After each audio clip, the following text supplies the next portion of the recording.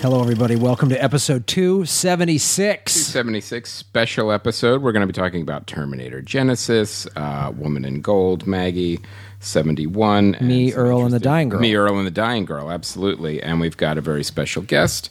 But also, I'm actually really surprised you had a flight delay, that you're actually in the garage right now. You had a flight delay. Came right from LAX. Yeah, came right from LAX and made it here the exact same time as the guest, only a couple minutes later. I was pulling up while he was coming through the gate. Yes. And I was like, I almost killed him because I didn't recognize him. Right. I just thought there was a foreigner running on American soil. And actually, I forgot which house it was, and I technically went into your neighbour's yard first. They also have a drawstring that opens their backyard, and I was like, well, that's handy. They put in a drawstring. I don't remember that from last time. And then I was like, wow, Chris's pool seems to be bigger than the pool he didn't have last time I came here. And then I was like, oh, well, there's a good view from this backyard. Oh, of that shed that I'm meant to be in next door. That's it. I'm one away. What kind of podcasts were they doing? A really successful one. And they're selling twice as much merch for the Thrilling Adventure Hour. That's the weird thing. Yeah, literally hundreds of orders a day. That's how they can afford that We pool. always get trumped. Every time. Like they're doing Thrilling Adventure Hour went to your neighbor's podcast for the good merch, and then it's like, we'll let those film nerd idiots unload. Weirdly enough, because considering we're talking about Terminator today, it's actually just you guys in a different timeline. Yeah. But you are just twice as successul as you are. Doing exactly the same things, but twice as successful. But making actual correct decisions. How do we get in that timeline? Yeah. I know. It's like, who do we got to know to get that timeline Some going? kind of butterfly effect weird thing. We got to go back in time and kill a butterfly or something. I tell you what it was. I believe it was the fog at the San Francisco airport this morning that has the fog at SFO has delayed more flights than anything. Did you find yourself on an aircraft carrier in World War II? It was weird. I don't know what happened. Martin Sheen was there. None of it made sense. And then I saw when he was older, and there's this weird guy in a limo that we never met till the end. Wow. That was crazy. That happens every time at that airport. It does seem like they would come up with some sort of defogging technology based on the fact that they so often... You know, it's weird, don't you think, that no one's working on that? No one. I imagine. Well, right? Well, there's no one in LA working on drains. Right. Yeah. Why? Yeah, that makes perfect sense. Why did they build it there? Like, let's find the foggiest part of the peninsula in this bay, and then let's keep expanding this airport. I know the Oakland airport's better and it's easier, but let's really fucking pump the money into SFO. All right. But I made it. I literally came right from the airport. That was great. Even on the 405, you made it too. Full of horrendous traffic. Wow. Took me. I got picked up probably a little bit before 4, so it took me an hour and a half in traffic. Wow. On top of 2 flights. But turns out the machines may not have wanted you to get here. I know. That's what this is all about. Skynet's going online. First thing we can do, block Graham from podcasting. Priority 1.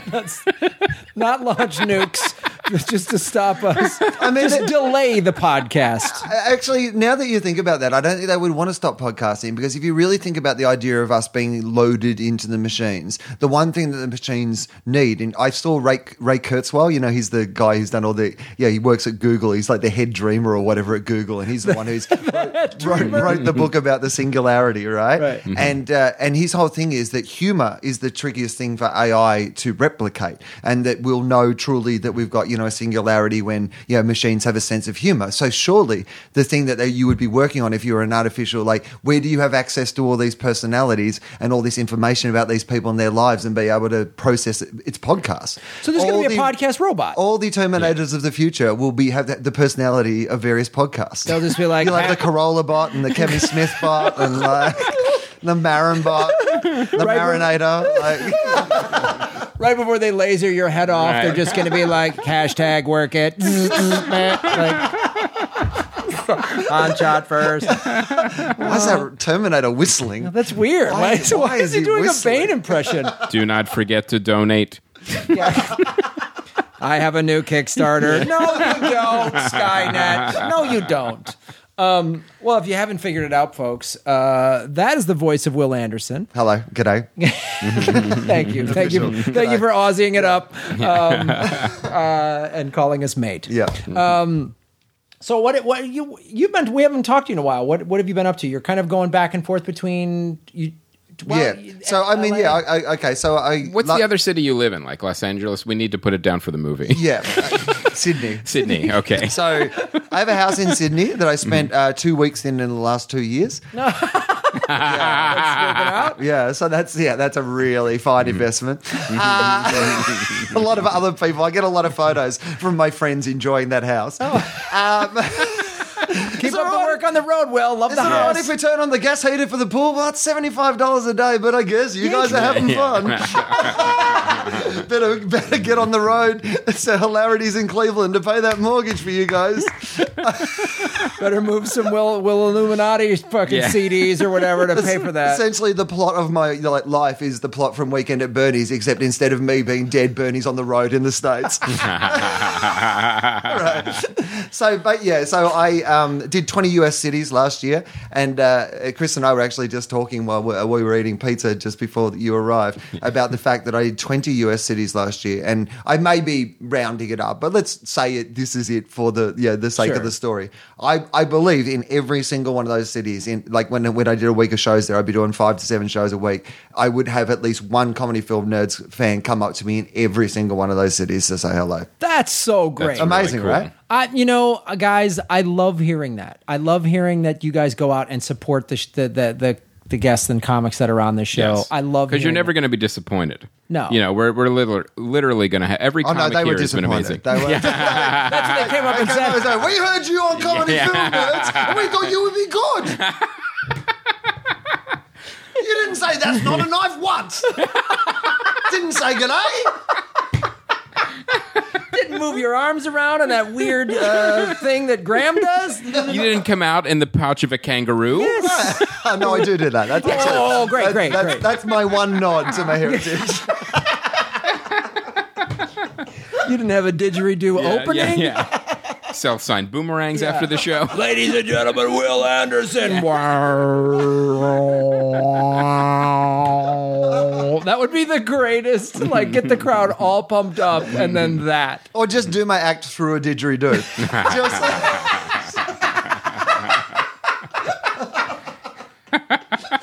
Just tap in the end, like, is this thing on? Like, come on. Is this thing on? I love that. So I did that. So I kind of went on the road in the US, which was brilliant, fun. And then I went home at the end of the year because I was doing my Wil Illuminati show. So we filmed that. And you had to kick the people out of your pool. Right, exactly. Well, that was when I got literally one of the 2 weeks I've had back there. So I had a week in Sydney, and I was lucky enough during that week to be involved in 2 things. The radio station I used to work at, Triple J, which is the national youth broadcaster in Australia, was having a 40-year celebration thing. So I was lucky enough. I went back and did a shift on radio with this guy that I worked with for like 6 years, who I've not, worked with in our old radio station. That was a fun thing to do. But I also, on that very day, January 19th, filmed Wil Illuminati at the Sydney Opera House in the main room, in the big concert hall. The biggest, it's the kind of the biggest.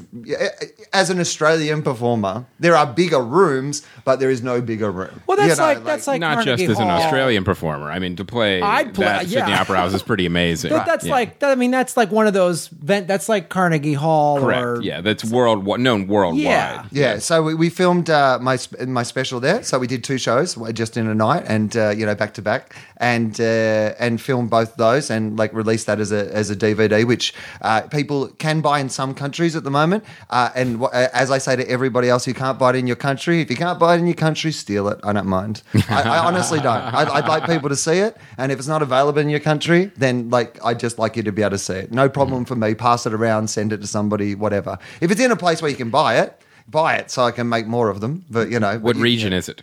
But you can download. There's iTunes downloads and Google Play and all those sort of things, so people can find. Do you have American DVD versions of it? Like, is it No, there's no DVDs here yet. There's no American version DVDs. Anyway, like things that people don't need to hear about. But it turns out that I was the only person in Australia who didn't benefit from Netflix coming to Australia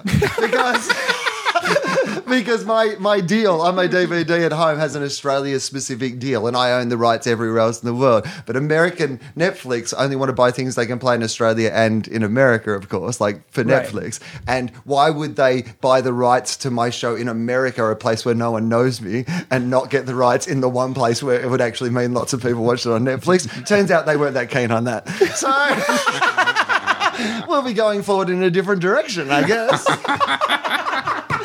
Stay tuned. In the meantime, steal it.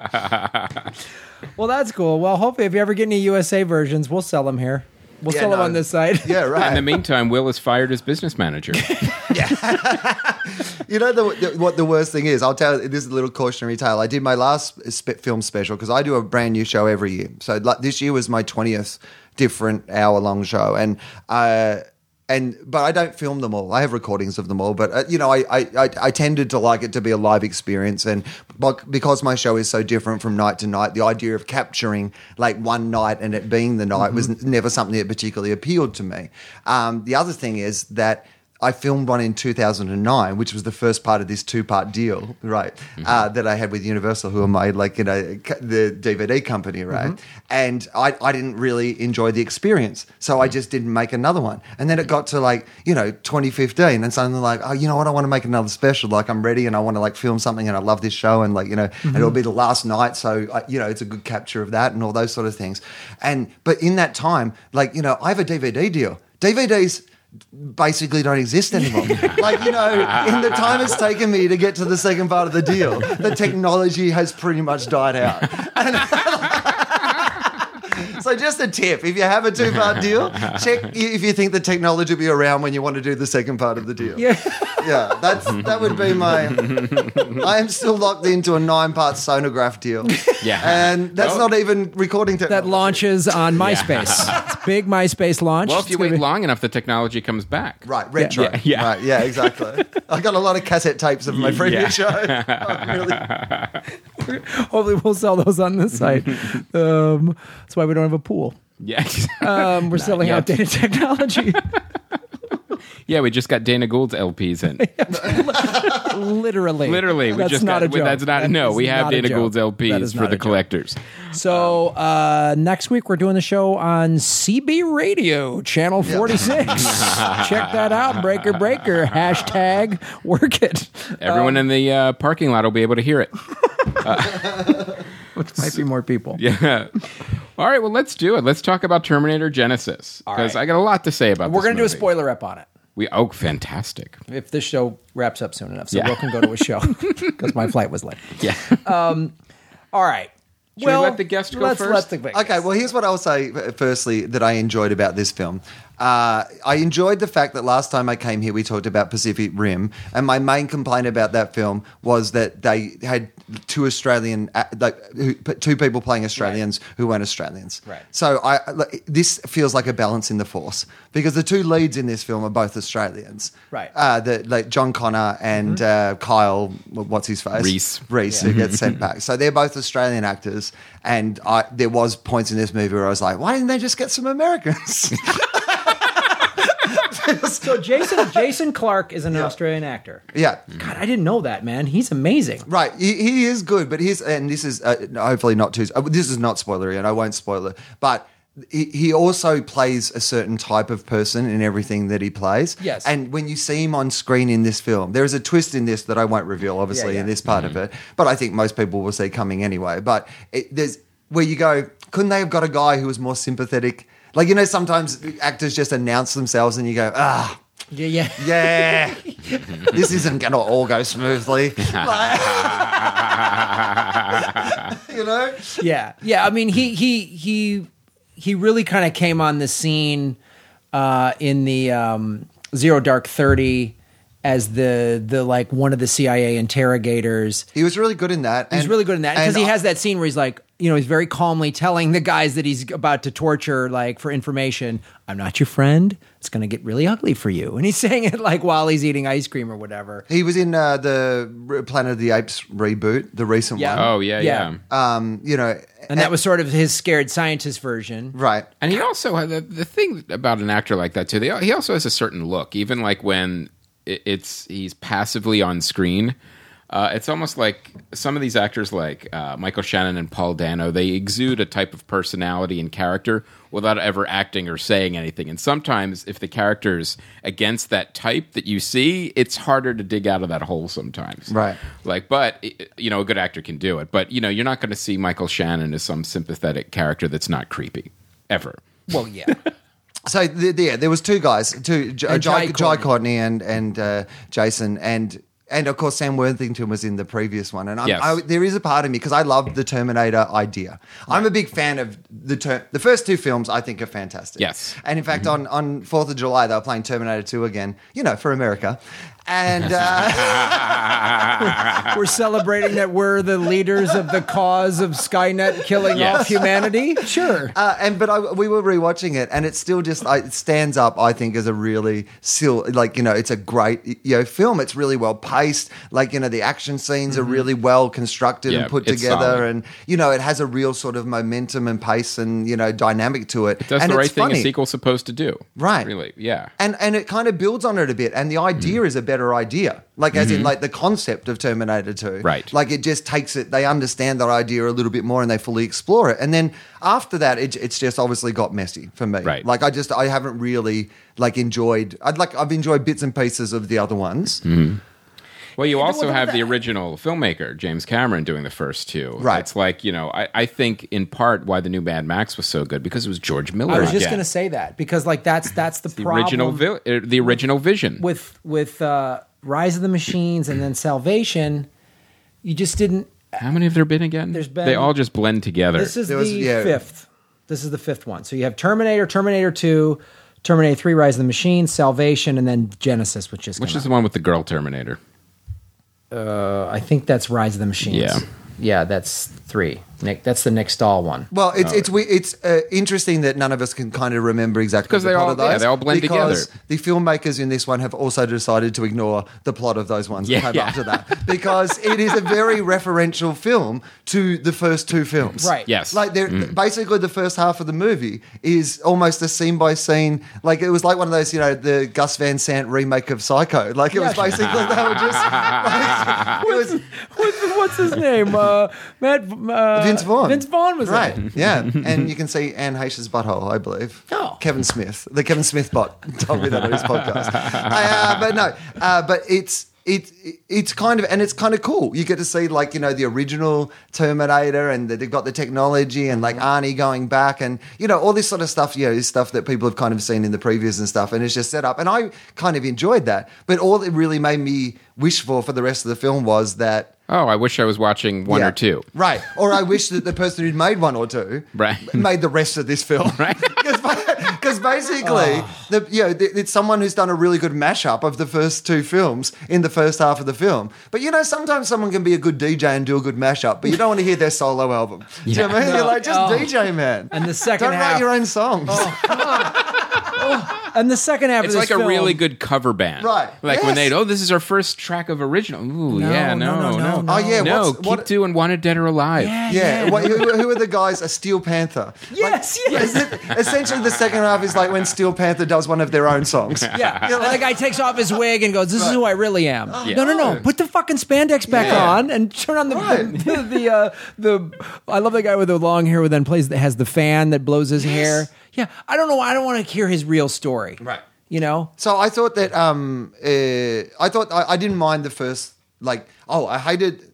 Okay, so we don't need to see Judgment Day again, and we don't need to see I think they're spending too much time all that stuff at the start where they're in the future and John Connor's making the speech to you've just launched into a terribly confusing battle scene, and a speech by somebody that we have not got to know and have not have any. We know it's John Connor, but you don't assume that everybody is up to date, because then you spend half of a movie telling everyone they're not up to date, and here's all this other stuff. And so I thought it started badly, but then I kind of felt like the third after that, when it was kind of revisiting all that old stuff, I kept going, oh, this could be Yes. okay. This is like taken the source material and seems to have like be, I didn't have as much of a problem with the alternative reality thing as some people did. Mm-hmm. Like some people immediately were like, well, we don't want to see an alternative reality, right? And I kind of get that, but I have a podcast that's in an alternative reality, so I'm not the person to talk. You know what I mean? Like Fofop is really Terminator Genisys to Tofop.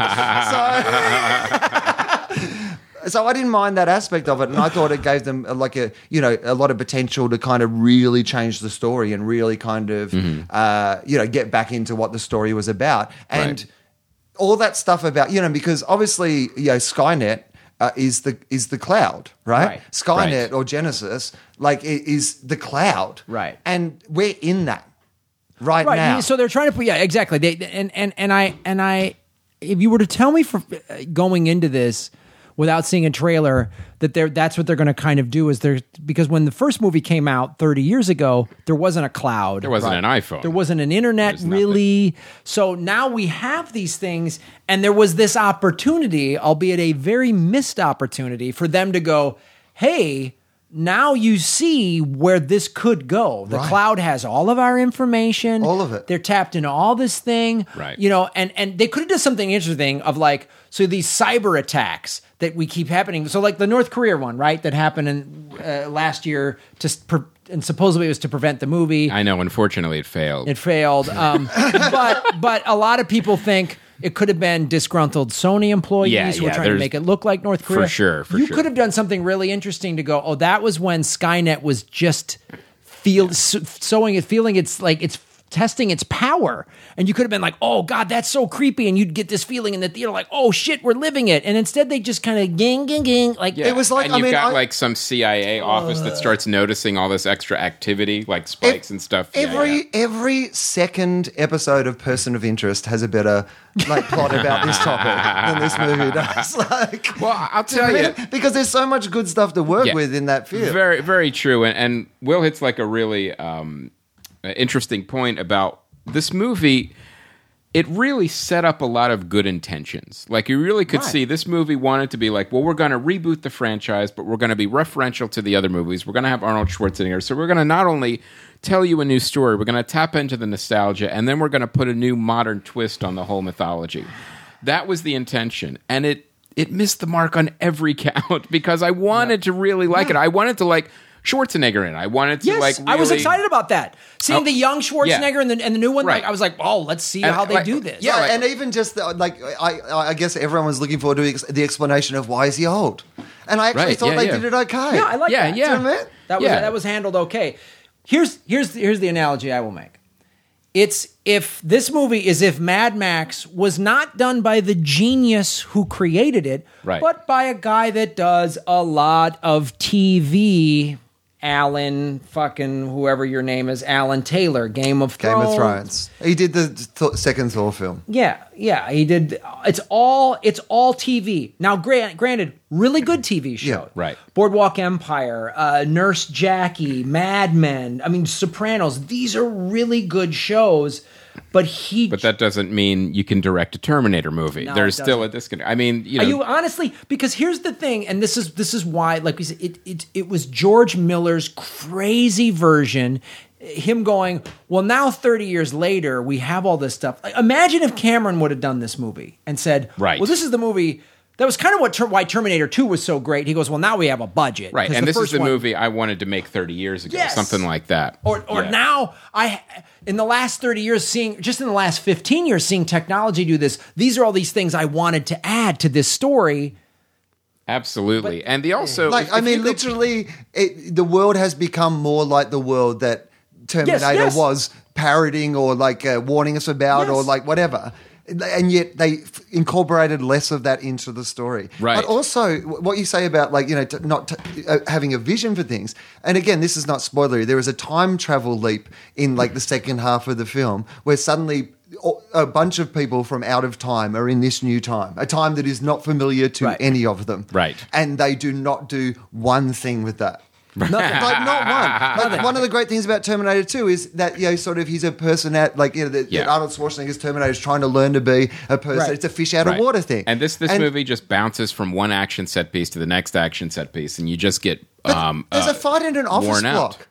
Yeah. Like, you're in a time travel film and you're having a fight in an office block. The one thing that will look exactly the same in any time, like, to me, what will look most the same? Yeah, an office block. We'll just have a fight in an office. Yeah.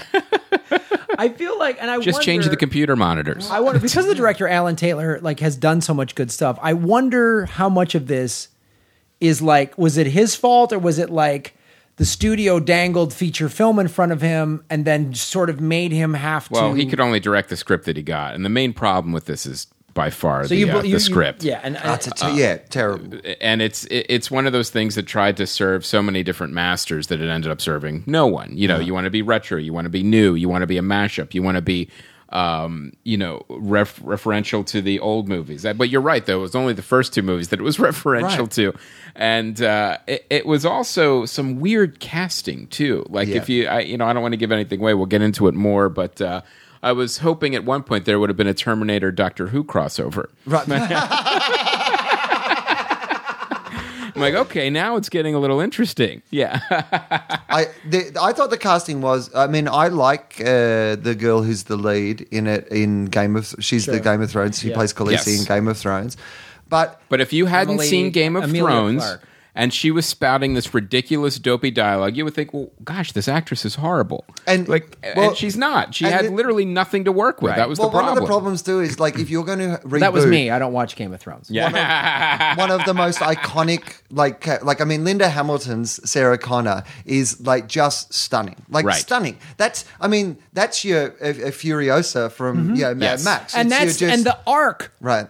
Of her from 1 to 2, where she's just a scared waitress who's like, "What the fuck?" And then she's in a mental ward in the second, right? Yes, because she's like this. As hard and as survival as you can ever be. Yeah, right.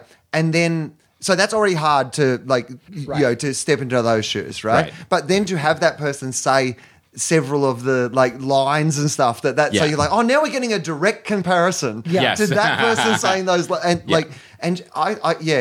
mean. It felt like she was way too young for it, even though I know it was set in a time where she was younger. But, with the story and... But she didn't have the gravitas of like a Linda Hamilton. And also it was the way the characters were developed. Right. There was literally nothing there. I mean, there's nothing to hang your hat on at the end except just one action piece that even like Schwarzenegger, like, granted, he's the Terminator. You don't expect, a lot of range, but... It was almost a parody of what he was doing. His stuff felt like that. Yeah. It felt too comic. Yes. Too much. Yeah, and why didn't they develop... If they could have... There's so much room here. So they explain why he's gotten old. But couldn't they explain... his central processing unit or whatever has adapted and now he's more human-like, or some kind of upgrade or something like in all that thing time. That makes you go, weirdly enough, and this, we'll probably get into more of these in the spoiler episode, but they set up a lot of interesting things like that. Yeah. Like there are a lot of things in the film where you go, there's another one where, this is not, so Sarah Connor has an awareness of the story of the, so she has some knowledge, and there's a central storyline. I won't give too much away, but there's a central storyline where it could be changed because she has too much awareness of what was going to happen to her future. And there's this, they touch into this really interesting area of do you still do that thing or have any excitement for that thing if you know that it's your preordained sort of destiny? And are you fated to, no matter what you do, this is going to happen again? And I was like, well, this is interesting. Yes, and you could as actors and on a there's some stuff there that they could have really got them to work with. Even the fact that instead you get come with me if you want to live. Well, let's get into the specifics in the spoiler rep because we don't want to. But I really think we were all disappointed. And this, I really think this movie was a missed opportunity, and it's interesting. It's like, well, I'm sure we'll get the comparison. Well, why did you like Jurassic World and not this one? Sure. And again, it was an for the record, I didn't listen to my episode of Fofop all about it. Well, no, we had some. You were one of the people that split. Absolutely, Steele Saunders too. Well, let me ask you this then. So why did you not like Jurassic? And then, did you like Mad Max? Oh yeah, I love Mad Max. Okay, so explain why these fall on different sides of the fence for you. Oh, okay, so I'll do a really quick explanation, and if people want to hear me bang on about every single scene in the movie and why every single one of them's almost wrong, I will do that. But here's the thing. The dinosaurs are great. It's like my same thing with the Transformers movies. I have this exact same thing that I say every time. One less Transformer, one less dinosaur. Spend that exact same money on a decent writer, and you just make a great film instead of like. My thing with Jurassic, everyone would go, the dinosaurs were great in Jurassic World. It's just I'm like, literally, name any movie that is out at the moment and put those dinosaurs in it, and it is a better movie than Jurassic World. Like, seriously, take any movie that's out of the cinema, and instead of what they put in between the dinosaurs and Jurassic World, put that in between, and it is a better That's film. true. If you had Terminators versus dinosaurs, I would have been on board a little more. But Me, Earl, the dying girl, and the dinosaur. Yeah. That's a better film. And it's an emotional reaction because, like, what happens is, like, with Jurassic World, like I said, because I was emotionally had a reaction to I'm enjoying this. You forgo and overlook all of the very obvious plot holes and problems with the movie. Now, with Terminator, I had the opposite reaction. I was like, I kind of want to like it. Ooh, I don't. And now I'm going to reject everything even more because it's getting dumber and dumber. I'll tell you my emotional reaction is that I've now wasted 2 hours. Yeah. No, I'll tell you what it is for me. I have absolutely no problem with a movie being as ridiculous as it wants to be. Like a friend of mine had a real problem with the guitarist on the front of the thing in Mad Max. And I was like, no. Because to me, yeah, that's crazy. Yeah. But in this world that they've created so perfectly. In this context, makes sense. It makes perfect sense. We don't need to know why the guys are spraying their mouth. Maybe it's like, because their leader wears a silver thing. Maybe it's the Valhalla myth. They don't need to tell us because they've established enough of this world that logically makes sense. Right. They worship automobiles. They're separated into these things. Everything in this movie makes sense within the world that we have constructed. And you can add your own backstory. Like we added like a career path for the drummers that, the best one, the front drummer eventually gets to be the guitarist in the truck. Right. But I mean, that's us. Like, I mean, you guys would be doing the podcast about you'd be doing your skill, right? Yeah. And you'd be up the front whistling. Yeah.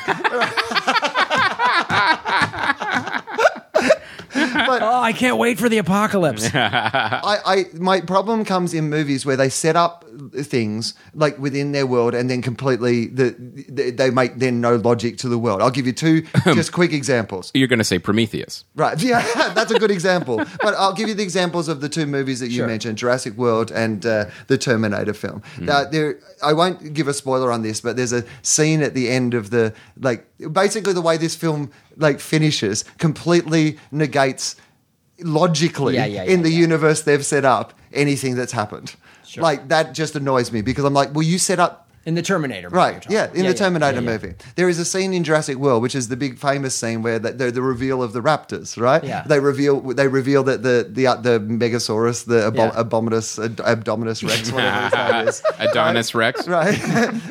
Whatever he is.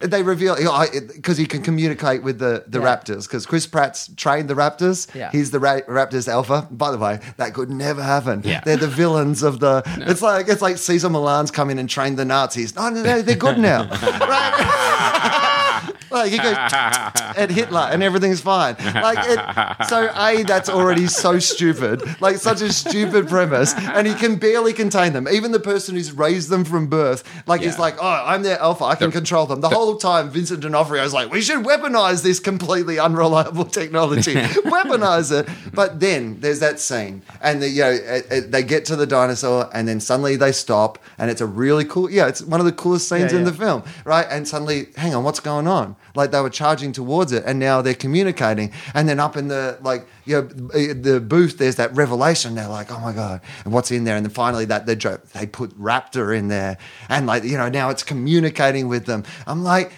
literally 40 minutes ago, you told me in this film that this dinosaur had been raised in it, without ever meeting another dinosaur. Chris Pratt makes a point of it early in the movie going, one of the problems with this dinosaur is it's never communicated with any other dinosaurs. It doesn't know how to... That's literally, you say that in your film.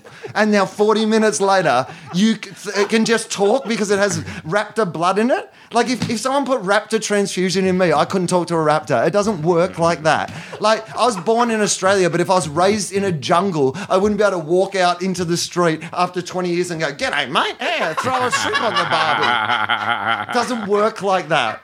Like in the universe you've set up, it does not work like that. Oh, fuck, that's awesome. Makes me want to see Jurassic World again. So now, there was a lot of time, though, that Indominus Rex was not on screen. He could have been listening to tapes. Tapes. Yeah. Yeah, he got out, he got some tapes. Good point. All that time he wasn't using his camouflage. Yeah, Right. there was That a thing that from earlier that he probably would have used all the time, but anyway, whatever. only used once. Yeah. To prank the people who've been looking after him. I think he got some Raptor Rosetta Stones. Exactly. And I think he was studying in his off time. Yep. On the flight. It makes sense. It makes sense to me. Well, B.D. Wong was playing him some tapes. And, that's awesome. I love these blockbuster debates. Well, let's actually get into one of the movies that, as Will mentioned, would be good with dinosaurs in it, which is Me, Earl, and the Dying Girl. And raptors. What did you say? And raptors. Yeah. So, all right, if to those of you listening to those of you who are like, all right, all of this, I don't give a shit about dinosaurs or Terminator, and I'm a little done with the blockbusters. They kind of have played out for me this summer. Go see Me, Earl, and the Dying Girl. It is. It has none of these things we've talked about. There is no alternate timelines. It is just. It's written. It's based on a Jesse Andrews book, who actually does the screenplay as well, and it's directed by Alfonso Gomez Rejon. So it's really good, solid young actors. So wait, an actual writer wrote the script? An actual writer wrote the script. And now here's an example that now this director has done a lot of TV. He's done Glee, American Horror Story. His only other feature is this movie called The Town That Dreaded Sundown. But this movie, I think, first of all, the script is great because the novelist did the screenplay. Right. So while adapting a novel is a specific skill, I think it's easier when the novelist does it, obviously. So no one's going to know it better. No one's going to know it better. And it's really... But what's the basic premise? Is it...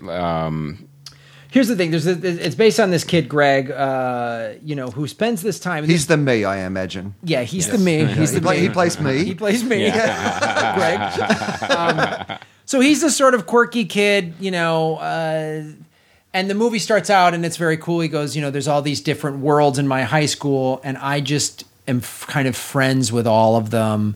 I'm friends with the jocks and the weirdos and all this other stuff.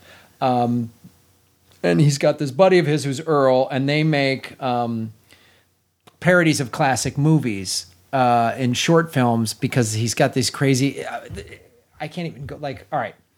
So he's got Nick Offerman plays his dad. Connie Britton plays his mom. Nick Offerman plays a tenured professor who's never works. He's always at home in his pajamas eating weird, esoteric, hippie academic food and watching classic movies. So he talks about he was watching like Clockwork Orange at like age 6. I identified with this because this is kind of what my life was a little bit. So they make these hilarious parodies. And there's really funny moments in the movie.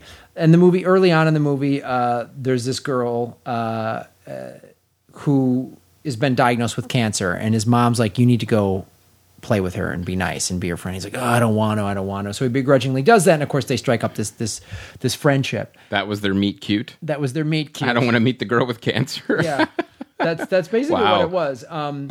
So, and the mom of the girl with cancer is played by Molly Shannon. She does a really amazing job of playing a single mom who is trying to keep her shit together while her daughter is battling leukemia. And the kid comes over, and Molly Shannon's had a couple too many drinks, so it's sort of funny because she's like, oh, she's flirting with the teenage boy, doesn't cross the line, but walks up to it. But obviously the director did a great job.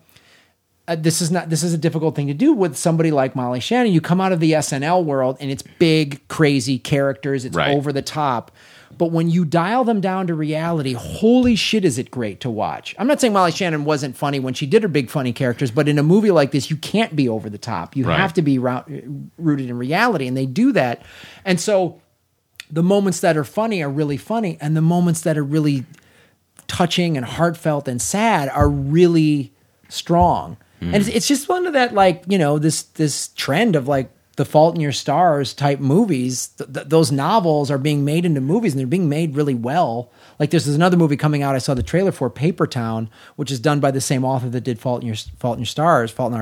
And, this is a really solid movie, and it's got hilarious, especially fans of this show, it's got so many hilarious film jokes. Oh, cool. The way they parody Seventh Seal, and just like all this... Well, it sounds like it was the perfect time to release it too. Like Perfect. where it's great counter programming to all the big tent poles. And it's one of those movies like, do you have to see it in the big screen? Not necessarily, but I would say it's one of those like vote with your dollar movies. If you are tired of these big tentpole movies that are making all this money, this is a movie you need to give you. And this is the time, I don't think Hollywood's quite caught on 100% yet, but this is the perfect movie that should go on demand along with a theatrical release. Right. So people that want to see it, I don't want to deal with the multiplex, but I want to see something cool, can just put it on their TV and just pay the $8.99 or whatever, or $9.99 and just watch it when it comes out, because this probably won't do huge in theatrical. It's not going to do big theatrical numbers, but you're absolutely right, and they need date night movie. Go and see the movie about the girl dying of leukemia. Maybe. I mean, maybe there's a laugh Depends out loud. on the girl. Depends on the girl. You like the Hunger Games, and kids died in that. Yeah. So yeah, that's how you sell this as a date night movie. This one just takes more time. Right. Yeah. It's like a slow Hunger Games. Yeah, it's with just one kid. Right. Yeah. Fighting to advance. But this is a really solid movie, and it's the writing. It's exactly what we talked about. It's everything that Terminator Genisys missed. Right. Is it just has solid writing, solid characters, really good scenes. The kid who plays Earl, god damn, is he funny? What's his name? R.J. Seiler. He has some hilarious. He has some of the funniest lines in the whole film. He's just he was tried as a dancer, but he plays this like stone faced kid, and it's a funny, solid movie. Cool. Check it out. So something for everyone at the multiplex this weekend. Yes. It's Me and Earl and Dying Girl. It's one of those movies you need to search out and find. Right. Because after you watch it, you're gonna really glad you saw it. So when it's the one screen that Terminator's not on at your movie theater. Well, yeah, that's exactly why I went to see it. I was like, I'd already seen Terminator. Right. It's playing what, 6 to 8? There's 14 screens here. Oh, but 9 of them have Terminator on. And them. 5 of them are Magic Mike, and the other 5 are Ted 2, and then there's this. You know. I have not seen Magic Mike XXL, but I did an entire episode on my podcast where I tried to guess the plot just based on having seen the previews. So if people want to hear that, if someone's seen it and they can tell me what I got right and wrong, that'd be great. But my big fear is, and this is just from the previews, from the Magic Mike XXL previews, is that it's done what I like to call a Mighty Ducks 2, where somewhere on the journey they will meet some urban people who will teach them to loosen up and shake out. It happens in Mighty Ducks too, when they're like playing, the Ducks are playing for Team America, and then they go out and they find those black kids playing street hockey, and then they learn from them, and then the Ducks get their mojo back, and there's a big smell of a scene in this that is going to, like, I just can smell it from the trailer. I may be completely wrong, I may be doing them a disservice, but I believe there will be a scene where the stripping troupe meet up some black strippers and learn well, let us hope. And there might be a scene of them working out. Maybe. My favorite thing is I read that there's 6 choreographed numbers in the film, which means that they have to find 6 excuses to break into dance, which is always my favorite thing. Oh yeah. I always like there'll be a dance off of some kind. Yeah, well maybe it's like a off. Yeah. Maybe. Wait, are you trying to tell me you think you could do that move better? Prove it. Like, somebody hit the music. Maybe there's a West Side Story dance fight. Oh, right. Let's hope. I hope there's a dance fight. All right. Well, what else do we want to get into? So we want to talk. You've been seeing a lot of the summer movies, Will. What have you really liked so far this summer, and what are you looking forward to? I liked Mad Max a lot. Mm-hmm. That was probably the highlight of everything that I saw. What'd you think of Avengers? Yeah. Look, some people really didn't like it. Mm-hmm. I thought with everything that Joss Whedon had to do, Like, because you can't make a movie anymore. Mm-hmm. Like, he's got so many things on the list of what you have to get checked off in the next 2.5 hours that I think it would almost be more impressive if we saw like what he had to put in it first. Because basically it's like watching MasterChef, right? And when you get one of those challenges where they give you 18 ingredients and you have to use every ingredient in the dish. And the thing is that some of those ingredients are actually going to spoil like the thing that you would make with like say 8 ingredients. Right. But the challenge is how do you best incorporate you have all to put of those? 12, you have to put in 12. You have to put them all in. Yeah. Like that's the game, right? And I feel like that's what that movie was. I felt like they were introducing so many different things and doing so many different bits of business that he did. I thought he actually did a pretty good job of like pulling it all together and making it entertaining. It was quite a balancing act for sure, because you've got the mandate of you got to introduce these new characters, you've got to service these new characters, you have to set up these movies that are coming up. It's like, well, how do I do all that? I think he pulled it off. I really did. I those films are so they need their own category, and I don't mean superhero category. I mean the Marvel Universe category, where you have to, like you say, there's a list of 30. We need this character. We need this storyline. We need this. The movie is so dense. Oh, and by the way, you need to have just amazing special effect fight action sequences. I mean, their comic books come to life. And the way comic books would always, the Marvel Universe and DC Universe is like, oh, well, this character is guest starring in this comic, and now we have the Avengers, but then Iron Man and, Captain America, they have their own books too. So, and that's really what it is. But that wasn't easy to do. And the other thing, what would happen is, like, and this happened with Spider-Man, if the older comic book readers will remember, is the characters get oversaturated. You've got, like, a Spider-Man book, and then you've got, there's a second Spider-Man book, and then Spider-Man's guest starring in the Avengers. And then to really get the whole story, you have to buy everything, and that gets really tiring very fast. I'm like, well, I just want to read one Spider-Man book a month. I don't need to know what is going on in all these 6 other books just to get this one story. So, and I think the danger is with the Marvel Universe is don't spread out too many branches. Stick to what you've been doing, ramp it up slowly, and don't make me have to see these other 4 movies to understand what's happening in this one. Yeah, and they keep it all relatable. But and they're by the way, I see all those movies. Yeah, and I watched all of Agents of S.H.I.E.L.D. So I'm like, you're on board. I'm on board. Yeah, and I will say that pitfall they haven't fallen into yet. They don't need to, because DC's going to kick themselves into that fucking thing. Oh yeah, DC, they're already on their way. I was reading this article about what DC's doing with Wonder Woman. I'm just like, yeah. They're making another Flash. Like, they already have a Flash on TV. Then they're going to make it. Which is great. It is great. I love the TV show The Flash. The Flash and Arrow were fantastic. Well, the Flash has made. I was always like, I liked Arrow, but I was like not 100% sold on it, right? Right. But the Flash, like, and all the stuff they've done with the crossovers in that universe has made me like Arrow more. Absolutely. Like, I think they're both better shows because of the Flash. And that kid who's the lead in the Flash, he's great. And and they do respect the right way. His dad is like the guy who played the original Flash on the TV show, and like it has a sense of history, but it does that. Mark Hamill did the same character, the trickster again. It was really cool. Fun, and it was just the complete opposite to Gotham. The Flash, exactly. The Flash was really fun, and it understood the source material, right? And they do these great little Easter eggs too in the Flash, where they're at Ferris Airlines, and they're like, "Well, what happened? This place is closed down." Well, they lost a test pilot a while back, and that was Green Lantern, right? So, and then they show the Suicide Squad, and there's all these little Easter eggs, and it's fantastic. But the thing that's fascinating to me in a very bad way is, like, you have the successful character, the Flash, you have a successful TV show.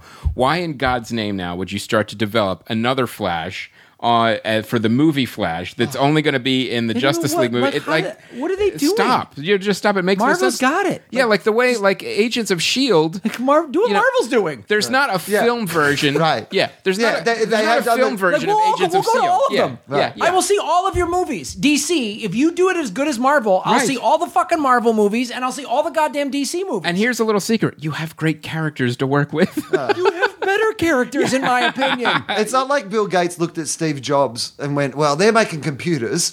We're going to make wooden boxes. Yeah.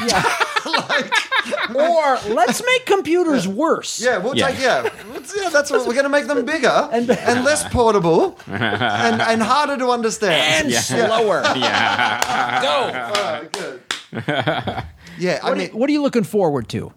That's interesting. I'm not looking forward to the Batman and the Superman movie. I don't care. I don't care. I'm not actually. I thought I would be. You and I haven't talked about this really. Well, that's not even this summer. That's next summer. Right? Yeah, of course. Yeah, Whatever. But we still can't. We still have a right to not look forward to it. But it's people who know my affinity with those films, which they were showing the other day on the TV, and I watched like from start to finish. Like again, just like I didn't want to. I was literally like I did not have 9 hours, and then I just went, Will, I don't know what arguments you're about to make, but I just want to say that whatever they are, I agree with them. Yep. No, it's I'm honestly not looking like, forward to it either. It's funny. You joked about it. I think it was Podfest 2 years ago because the announcement had just been made about Ben Affleck. The joke you made was everyone on the internet was concerned that you and I are we okay with the Ben Affleck announcement? Ben Affleck is the least of my worries with this new thing. So what do you like? Okay, I'm absolutely with you. Like, firstly, okay, unless they tape over the Christopher Nolan ones to make these films, I'm fine. Yeah. Like, they've nailed it. Yeah. Like, they've nailed Batman. They got it. Firstly, why are they making more Batman so quickly? You just nailed something. Just do a few victory laps for a while. Seinfeld didn't jump into another shitty show straight after Seinfeld. No, you got to get into Justice League. That's took a lap of honor for 5 years, right? You know? It's all marketing. It's like, oh, well, this is hot. Well, then we got to ruin it. Right. So this DC internally has... I don't know what's going on because they've got all these great comic book creators there. Just let them do like the TV. They're starting to do that. Yeah. Like Arrow and even Flash. Like there's comic book writers on the staff. But I don't know why Batman. But then Gotham's a disaster. It had great moments. We both got you. You were like, Graham, you got to check out Gotham. And I started to get into it. The young Bruce Wayne stuff, fantastic. Yeah. The Alfred. I didn't know he was some. Special op, and that is actually true. Right. That's from the comics. That's from the comics, and it's great. Yeah, that's great. Yeah. Mm-hmm. And then all of the it became a horror, like some weird American horror story, and then now every Batman villain is the Joker. It's just a crazy psychotic killer. Also, now everyone already lives here, right? And everyone's already like. Do you mean like? Yeah. All right, so I want. But sorry, I was Batman, Superman. I was just going to briefly say on that topic though that Jada Pinkett Smith is, I believe, in Magic Mike XXL, and my prediction for her performance will be subtle. I bet you her neck's gonna move. So I had a lot of problems with the first Superman film. Yes, a lot of problems. I've never seen anyone angrier than Mike Schmidt about it. But yes, none of us liked it. You did. You didn't say me immediately after I watched it. Okay. Where I decided I had to go back and watch it again immediately, just because I knew that I was going to talk angrily about it to other people, and I wanted to make sure because when I was first watching it, I wasn't paying attention to the things I hated enough to explain why I hated them to other people. But I knew I was like, you know what? I'm going to need some points to back this up. Yeah, you'll get another $16, but you'll hear about it through bad word of mouth. At the moment, I just have a general feeling I hate it, but by the end of this next hour and a half, I'm going to have some very specific points to make. That's such wonderful nerd rage. Yeah. And Zack Snyder just, to me, completely missed it. And he's completely missed it on a whole bunch of things that I like, to be honest. Or not always. He always gets some stuff right, which is obviously why he keeps getting gigs and stuff. Right. But I will say, going back, I still like 300. Yeah, I agree. Yes. Yeah, and seeing the second one that he didn't direct, that he only produced, and it wasn't bad. Yeah, the second one it was ridiculous and fun and goofy, but it was good. But yeah, the rest of the stuff I always feel like he takes pretty great source material and doesn't do a particularly excellent job with it. Right. So I just have almost checked out of it. That's what I feel like has happened to me. I just keep seeing people will reveal, when they revealed, they'll just reveal even the Suicide Squad Joker, when Jared Leto and the internet burnt down, and I was just like, meh. Yeah, I'm not getting as excited about it. I just don't feel it's far enough away from the Heath Ledger. Imagine if after the Jack Nicholson one, 2 years later, they just had another thing with a different guy playing the Joker in it. Right. It's too soon.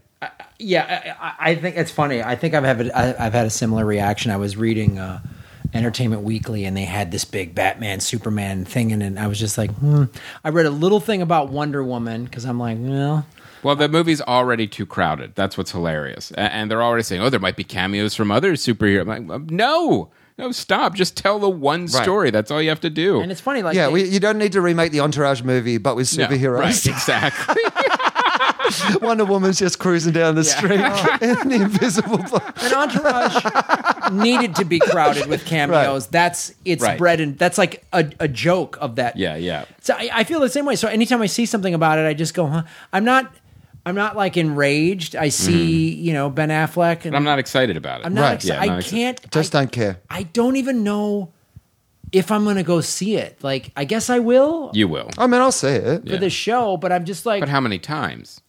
I mean, I'll see it once, and I bet you I'm going to see it once, and I'm going to not be. I don't think I'm going to come out of there like. You know what's interesting? The more you hate it, the greater the chances that you'll see it again. Oh, absolutely.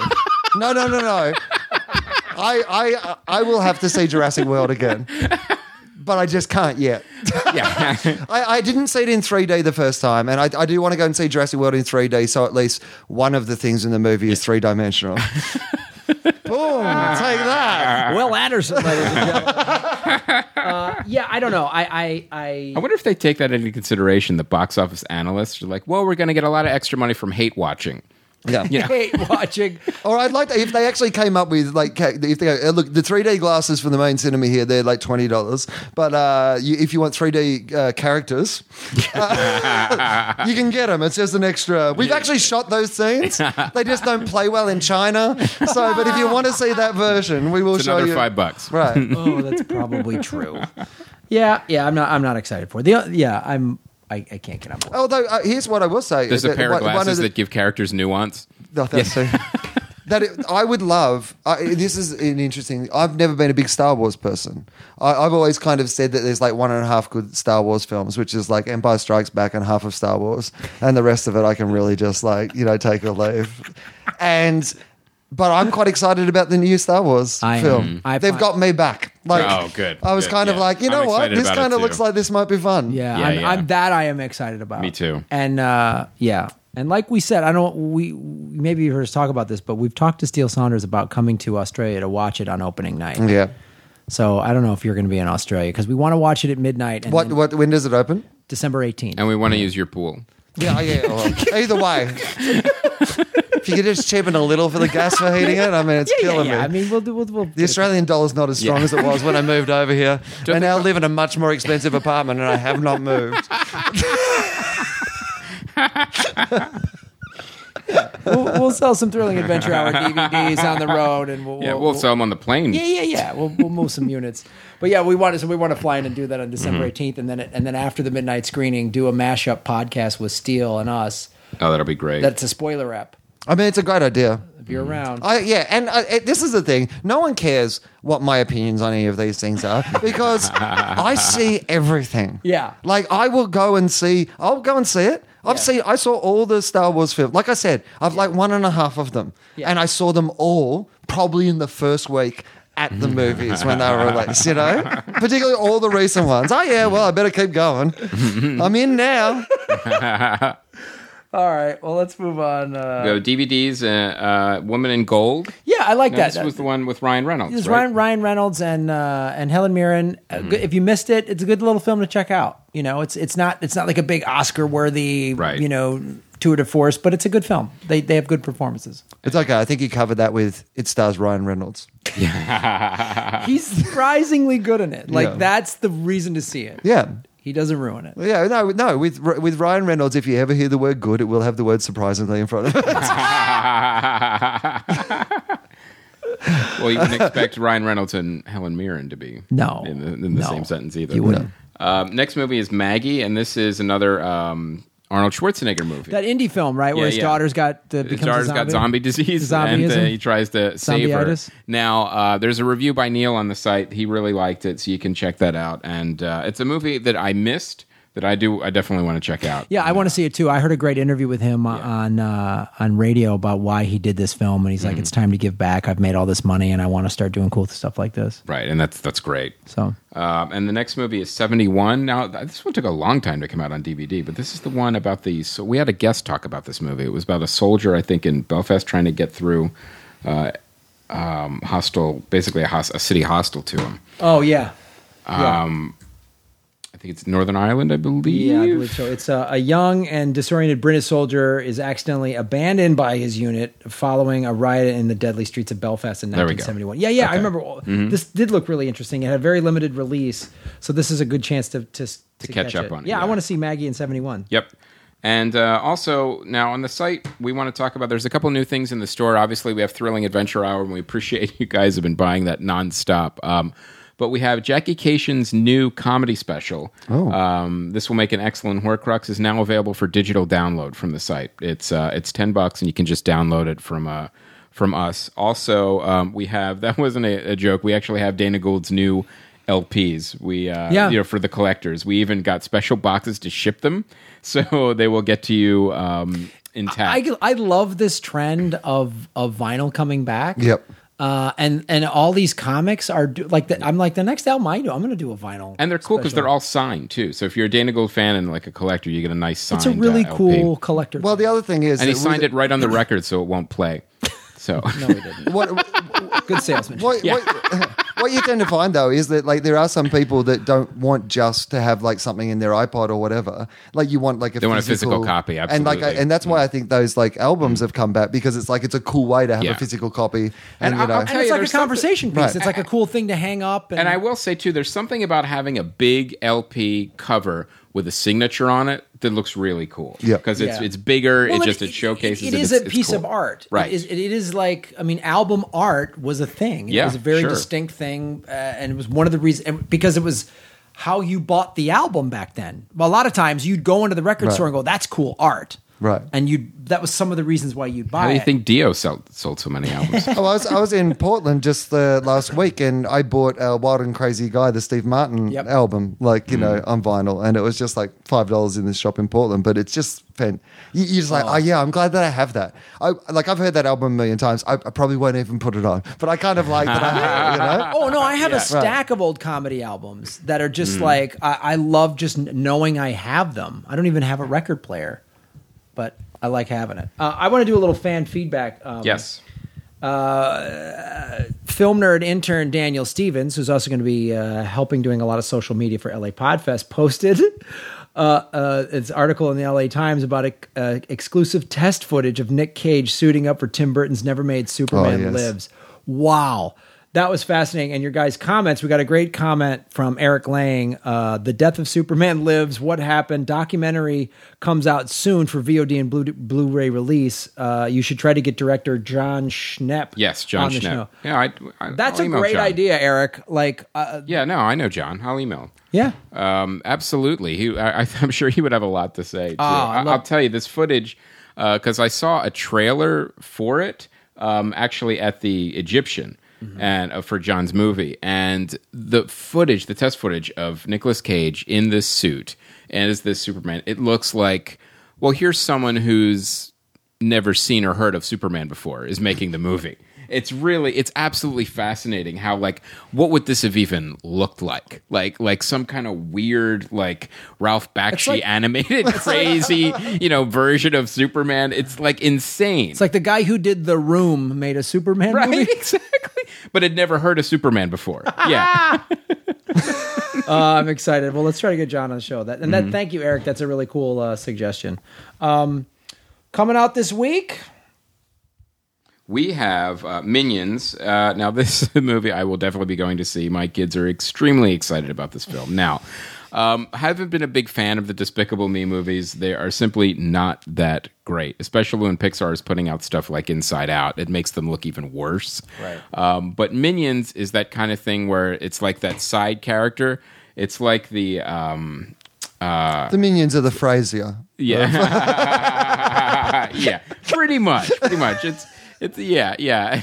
And it's like the penguins from Madagascar. Like they're far more interesting than anything else is going on in 90% of this film. So the kids are really excited, and I mean, I don't know how it's going to be. I will definitely be seeing it, but I'm not like holding any hope that it's going to be at all interesting. I think so speaking of like somebody watching making Superman without knowing anything about Superman, the other day at Universal Studios I went on the Minions ride without knowing anything about Minions.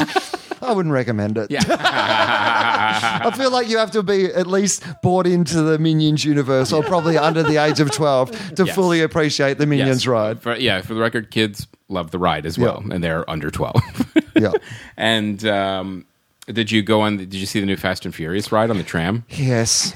Oh, that's why we went, was for the Fast and Yeah. That's why we went, for the Fast and Furious. We're like, they got the new Fast and the Furious thing on the... It's on the tram. Yeah. It's part of the tram ride. Yeah. It's weird, though, that, like... I mean, it's too much. Like, it's too much. Like, it's one of those things where you're like, even by the standards of... But it's somehow they've made them worse actors. Like, don't you think? Like, somehow animating them and getting them to record something, it's worse than it is in the films. But, well, clearly it's like, it's a ride, right? I think I'm going to, normally I phone in a performance for the film. Right. This is a ride. What am I going to do? Yeah. But my favorite bit is not the acting by the, by all the characters from Fast and Furious, but what you get to experience when you go on the tram ride, which is there's a setup to it. Oh, hilarious. Yeah. So suddenly as you're going up to, because the King Kong one's great, but you basically just go in there and then suddenly you're in the King Kong world and you're like that the experience is happening, right? Yeah, there is a setup and there's like different areas. There's like the pre-story, and then there's like the story, then you actually go to the actual ride. So like at one stage, spoilers for the tram ride, but at one stage you go past like a car, like Fast and the Furious style car that's like, and your tram driver's like, hang on, that's not supposed to be there. There's a car that's not supposed to be onto the lot. And then they start doing like a walkie-talkie, like, through to like, and then like people buzz into your tram to say that that bit's great. I love that's my favorite thing. They always start out as like, well, everything's going fine. Right. And, whoa, wait, what the hell? And I will say... The technology in this ride is unbelievable. Like when you're in a you're in a tram. You're in a tram and literally you're speeding down the freeway with people shooting at you. Right. And it makes that's why most people in LA are going. Just for the idea that they could speed down one of those freeways. Like, it's not nighttime, it's the middle of the day, and the freeway is just empty, and you can speed down. What a fantasy. It's a fantasy, yeah. It's like the 405 in the middle of the night, or right before the president gets there. But they do something like they have fans inside the ride, so you get that rush of air, like you're going really fast. And, it moves. So you hang on, like you're actually moving. Like your brain actually gets fooled into thinking you're on a high-speed pursuit. It's really cool. So it's like, because the Transformers does a lot of that too, in that ride. But that's, I mean, are the Transformers ride better than any of the Transformers movies? By 100 times. 1,000%. Yeah. Like, the Transformers is a good ride. Like, that's all Michael Bay should do is make those rides. Just make the ride longer. Make it like an extra bit that you can just go and line up for the next bit of it. Right. Make the rides longer and the movie shorter. Right. All right. Speaking of great movies coming out, Ryan Reynolds has a great one. Selfless. This is a body swap. /less. Yes. Oh, it's a good body swap movie. Yeah. It looks like it's every one of these cliche stories played out. It doesn't look good to me. No. And there's Go get Woman in Gold. Yeah. Like if you're really on a Ryan Reynolds kick and you need a little taste, go get that. And then you'll be full. Or find Two Guys, a Girl, and a Pizza Place. Yeah, he was good at that. Yeah. I tested for that show. Is that right? Yeah, I was one of the last. That girl was really cute too. She was great. There's a movie. What's the name of that movie where he's in the coffin the whole time? Coffin Town. Coffin Town. Buried? No, Buried. grave. Yeah, Ryan Reynolds buried. Grave, dig deep. So anyway, the last movie is Boulevard. This is actually a Robin Williams film. So it's about him as a family guy who actually, develops like a secret life. I saw the trailer. It looks okay, but that always happens when a star passes away. All of these movies slowly come out like the next, year or so afterwards. So, and every one of them, says this is the last movie he made. But wait, this one just said it's the last movie. You know, they always use that as a marketing hook, unfortunately. But I don't know if this one's any good. I saw the trailer. I don't know. So, but you know, it is good to see Robin Williams obviously on screen one last time. So, okay. That's it, guys. Put 276 in the books.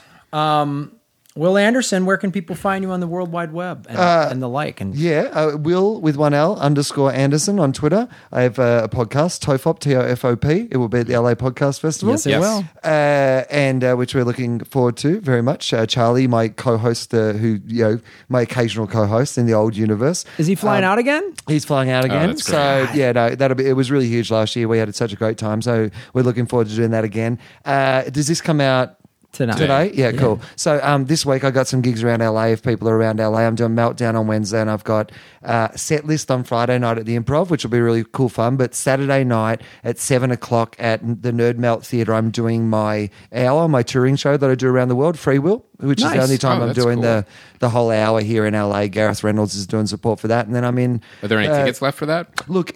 It's one of there's not, but there will be. You know, it's what they always say. There's like 20 on the night, so if people want, but it's kind of booked out. But there will be. I mean, basically, if you come down, we'll find a way to squeeze you in. Do you know what I mean?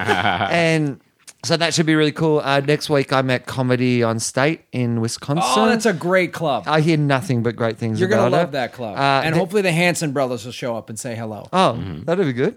And then Toronto for a couple of nights, and then Montreal for Just for Laughs. So, sweet. Yeah, you can, but, find all those dates in those places, in the appropriate places. In the appropriate places. My DVD Illuminati is available for purchase some places, and if you can't purchase it where you are, steal it. Is it on iTunes? It's only not here. Not Steal US it. iTunes. Jeez. You know what you can do if you want to like legitimately buy it and you're in the US. If you've got a friend in Australia, get them to send you an iTunes card. If you've got an Australian iTunes card, you can just go in and buy it off the Australian iTunes and download it and watch it on that. You don't have to set up an account. You just need like a gift card. Let us know when it does come to iTunes here in the States, because we have a CFN iTunes store. Oh yeah, I was hearing that. That's fantastic. Yeah, and we can put it in there. Absolutely. Yeah, cool. Brilliant. Awesome. Well, guys, that's our show. I will be headlining the Improv at Harrah's Hotel and Casino in Las Vegas, Nevada next week, July 14th through the 19th. And a couple other things going on. What else we got going on? And then I'm in Lake Tahoe in August. That is, Tahoe is August 19th through the 23rd. And also headlining the Hollywood Improv August 29th. So come check that out. And, of course, Los Angeles Podcast Festival, September 18th through the 20th. Absolutely. And the week after, I'll actually be in Tahoe. Yeah. I'll be there. You're going to Tahoe, and we've just added Jen Kirkman is now doing Podfest. Yes. Lauren Lapkus is doing it. We've got about 20-some shows confirmed. The Sklar Brothers, Todd Glass, Janet Varney, Stuff You Should Know. Yep. Obviously, Mark Maron, Aisha Tyler. Thrilling Adventure Hour. First time Thrilling Adventure Hour doing the festival. First time. Doug Benson's doing Doug Loves Movies and Dining with Doug and Karen. Todd Glass. We've just been working on some other stuff with the festival that we're going to be announcing soon, but we're also updating the website. For sure. But we want to mention, too, we've got some gaming podcasts we haven't before. This is new. We're adding Giant Bombcast is confirmed, and also Indoor Kids. Yeah, this is cool. First time ever having indoor kids, I believe, right? Or we have one. I think we had them one time before, but first time for Giant Bombcast. Yeah. So a lot of first-time shows, and of course, Kevin Avery and W. Commonweal, Denzel Washington is the greatest actor of all time, period. They're going to be there. So we're going to have at least, some classic favorites and a lot of new shows. It's going to be awesome. And we're going to do a little preview night on the 17th. At the Improv. At the Improv. Sideshow Network is helping us with that. So here's how that's going to work, guys. We'll announce more details as it gets closer. But if you buy a weekend pass, you can go to these preview night on Thursday the 17th at the Hollywood Improv using your weekend pass. You can go get your weekend pass that Thursday early at the Improv. So it's a little bonus if you fly in from out of town or you live in there's going to be about 4 to 8 shows at the Improv too, because we got the whole place. We've got the lab upstairs and we've got the main show. Yeah, we've got the whole place. So it's a little cool thing if you're in town a night early or you live in LA.